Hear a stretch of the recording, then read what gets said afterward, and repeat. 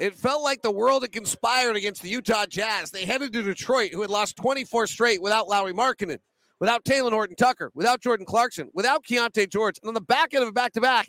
And the sports book said the Pistons were favored. But no, the Jazz clutched up with numerous great performances.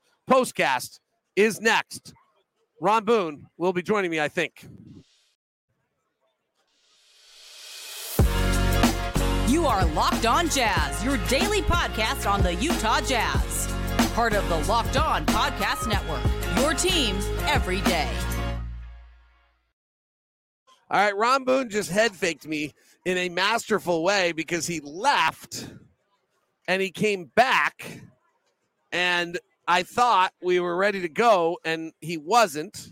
So I will now lead off the show tonight and get you going. So the Jazz hold off to beat the Pistons in what feels like, it almost feels absurd, right? They've lost 25 straight, but it feels like a big win. And in a sense, I don't want to call it a big win, but you didn't want to be the team. You didn't want to be the team tonight. And the Jazz, after a very slow start, allowing 8 of 8 at the rim in the opening moments of the game, were able to slow down their rim attacks, force Detroit into what they're weak at, get them into the half court, slow down the game, improve defensively. They were able to take a 2-point lead at the end of one.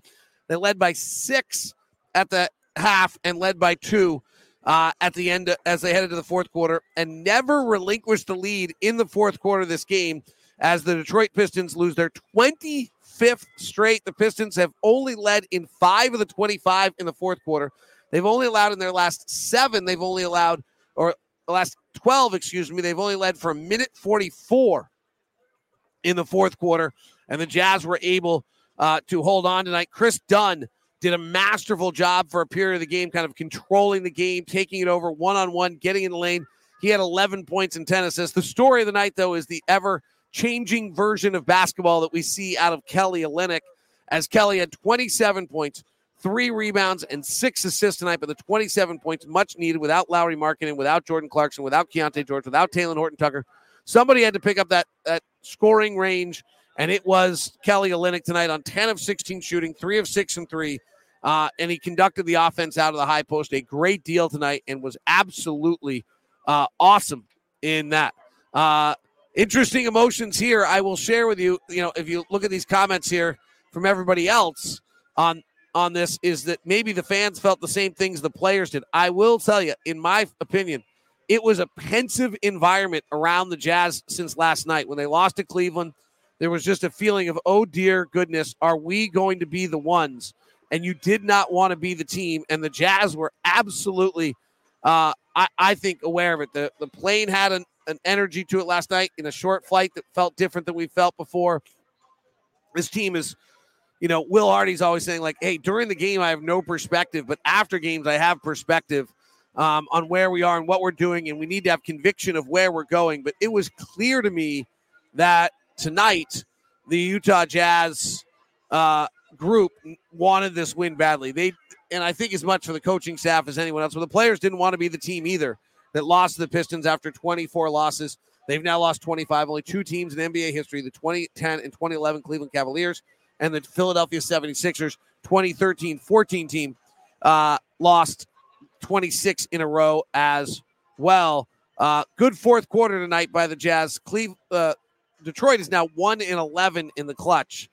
Julie with our and phew, I think that sums it up a little bit on how people felt on this one. Lacey, the same thing. That's a big relief, and maybe that's the better way to say it than a big win. Certainly a big relief. It was interesting. Dwayne Casey and I just chatted for a minute, and he was like, I loved Kelly Olynyk. I just loved Kelly Olynyk when we had him.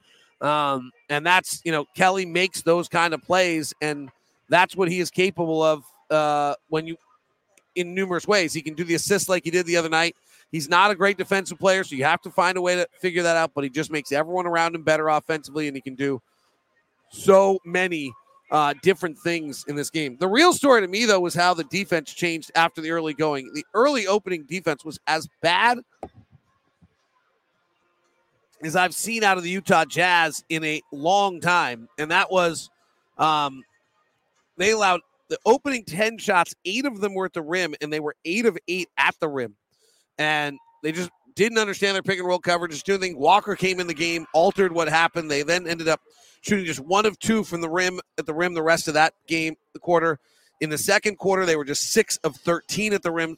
13's a lot. 6 of 11. Check it. Those numbers are wrong. 5 of 11 at the rim. 11's a lot, but 5 is not.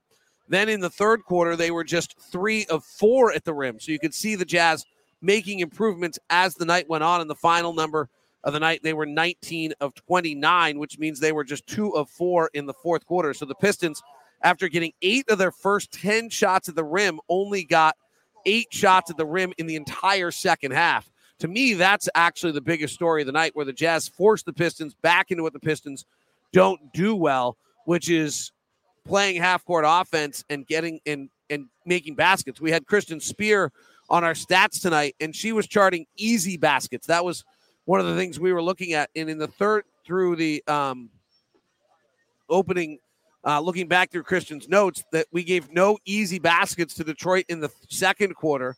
And then in the third quarter, we gave them only 1 easy basket. And I don't think we gave up many at all in the fourth quarter. So exactly what we said, kind of easy, and easy we determined as transition, easy back cuts, offensive rebound follows, things of that sort, where they don't have, where they score outside of their half court, because they are incapable of scoring at any decent rate with their roster as it is in the half court. And that's why they're on a 25-game losing streak. So the Jazz were able to exploit that out of them tonight, and the Jazz were able to do that. Here's a perspective from a Pistons fan. Says, we're a joke of a franchise till further notice. The crowd was chanting, sell the team, and he's inclined to agree. At the very least, they should fire the front office. Monty Williams is not going to get fired as the head coach. He's on the biggest contract of any coach ever in NBA history, I think. Maybe Greg Popovich is bigger now, but when Monty signed, it was the biggest contract ever by a head coach, and he is. So they have Monty Williams here for a while to see how he, and I guess they'll find out whether that was a good decision or not. But they are embedded with him for a while. Simone Fontecchio hit 4 threes, which were monstrous. Will Hardy had a really good game out of timeouts tonight as well. That's worth mentioning, is that Will had about 3 or 4 possessions straight out of timeouts tonight, where the Jazz were able to get buckets, get those little extra points, win on the fringes as well there. John Collins played kind of all over the place tonight, some backup center, some with a wing. Walker, he played 31. Walker played 20. Walker had 10 rebounds tonight, was plus 17 in his 17 minutes. I thought Walker really changed the game with his presence. John Collins had 8 rebounds, made some big plays late, and the Jazz ended up with 15 steals tonight, which might be, the biggest stories of the night, as the Pistons turned it over 20 times on what turned out to be about 25% of their possessions, which is a really, really high rate. I think Ron Boone's going to join us for the final 3 minutes of the show. Yeah, you're just in time. We got 3 minutes just left. In time to pick the players of the game. What are your thoughts or impressions on this one before they get sick of hearing from me anymore? The impression was, whew. That's what everyone's saying. Exactly. Like, it's a big phew win, not a big win. It's a big phew win. Yeah. Like, so you would agree with me that the tension and the of not being the team was real. Okay, it was. Yes, it was. It was real. But when you win and you're tight, were they tight when they're playing the game? I mean, Kelly Olynyk sure wasn't. Right. He was spot on in what he was doing. But sometimes in pressure games like this, and the whole world is watching, you tighten up. All of a sudden, shots come up short. Stupid fouls and mistakes. There was plenty of them, but not enough to lose to the Pistons. Phew. So I'm with them. Yeah. Exactly. The one thing the Jazz did really well tonight is the Pistons never really went on runs. They never lost control of the rope tonight in this game, and that's something that's been happening in a lot of road games. There were 3 or 4 multiple runs by the Cavaliers. What did they do, or did the Pistons do, that allowed the Jazz to not give up runs? Their defense is terrible. I mean, well, I won't say terrible, but it's not good enough. It's got to be good enough to win basketball games, obviously. What happens when your defense is terrible and your offense is terrible? You lose 25 straight? Yes, you lose 25 straight. Yeah. And the next 2 ball games against Brooklyn at home and away, It just that streak just might continue. They probably get one of those, don't they? At some point, You would hope. they've got to win a game at some point. You would think. Well, The problem is, honestly, just about them for a second. They're 30th in the league in three-point shot attempts. They only took 30 tonight. So they don't have that like one night where they could get hot because they don't actually take enough threes to get hot. So they're always at a disadvantage in that regard. So like the reason other teams like we take so many threes. I don't think we could. I hope I don't jinx us, but we could never go on a 20-game losing streak because at some point we'd hit 50% of our threes and just win a game. They don't take enough threes like to win a game. Like if they had been hot tonight from three, they would have had another 4 threes and we still would have won. Yeah. But the big thing is, we talked about this before the ball game. You asked me what I was looking for. I wanted the Jazz to play a little bit faster, but we didn't want them to turn the ball over. And Pistons ended up turning it over 21 times. They gave up 27 points off those turnovers. We got to do what other people have done to us. Right, exactly. What do you think of Kelly tonight?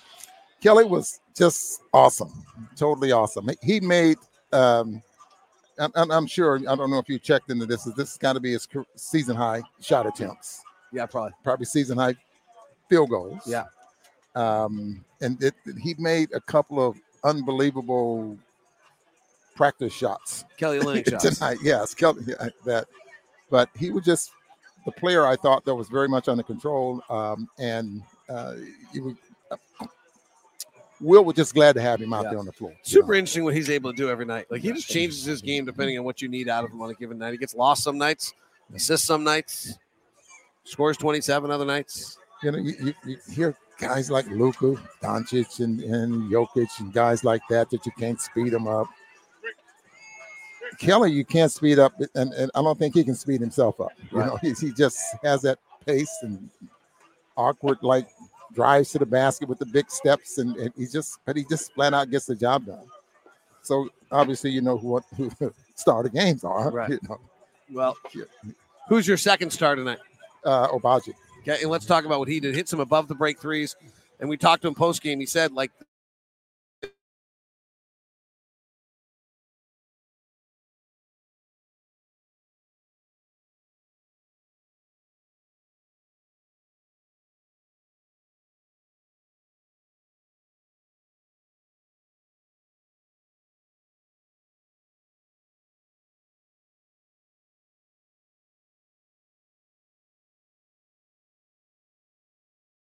On the floor.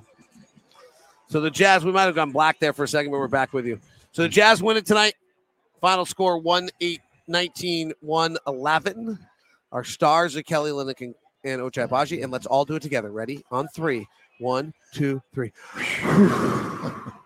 Have a good night. We now send you to the first ever 24/7 national sports stream on YouTube, Locked On Sports Today. Thanks so much.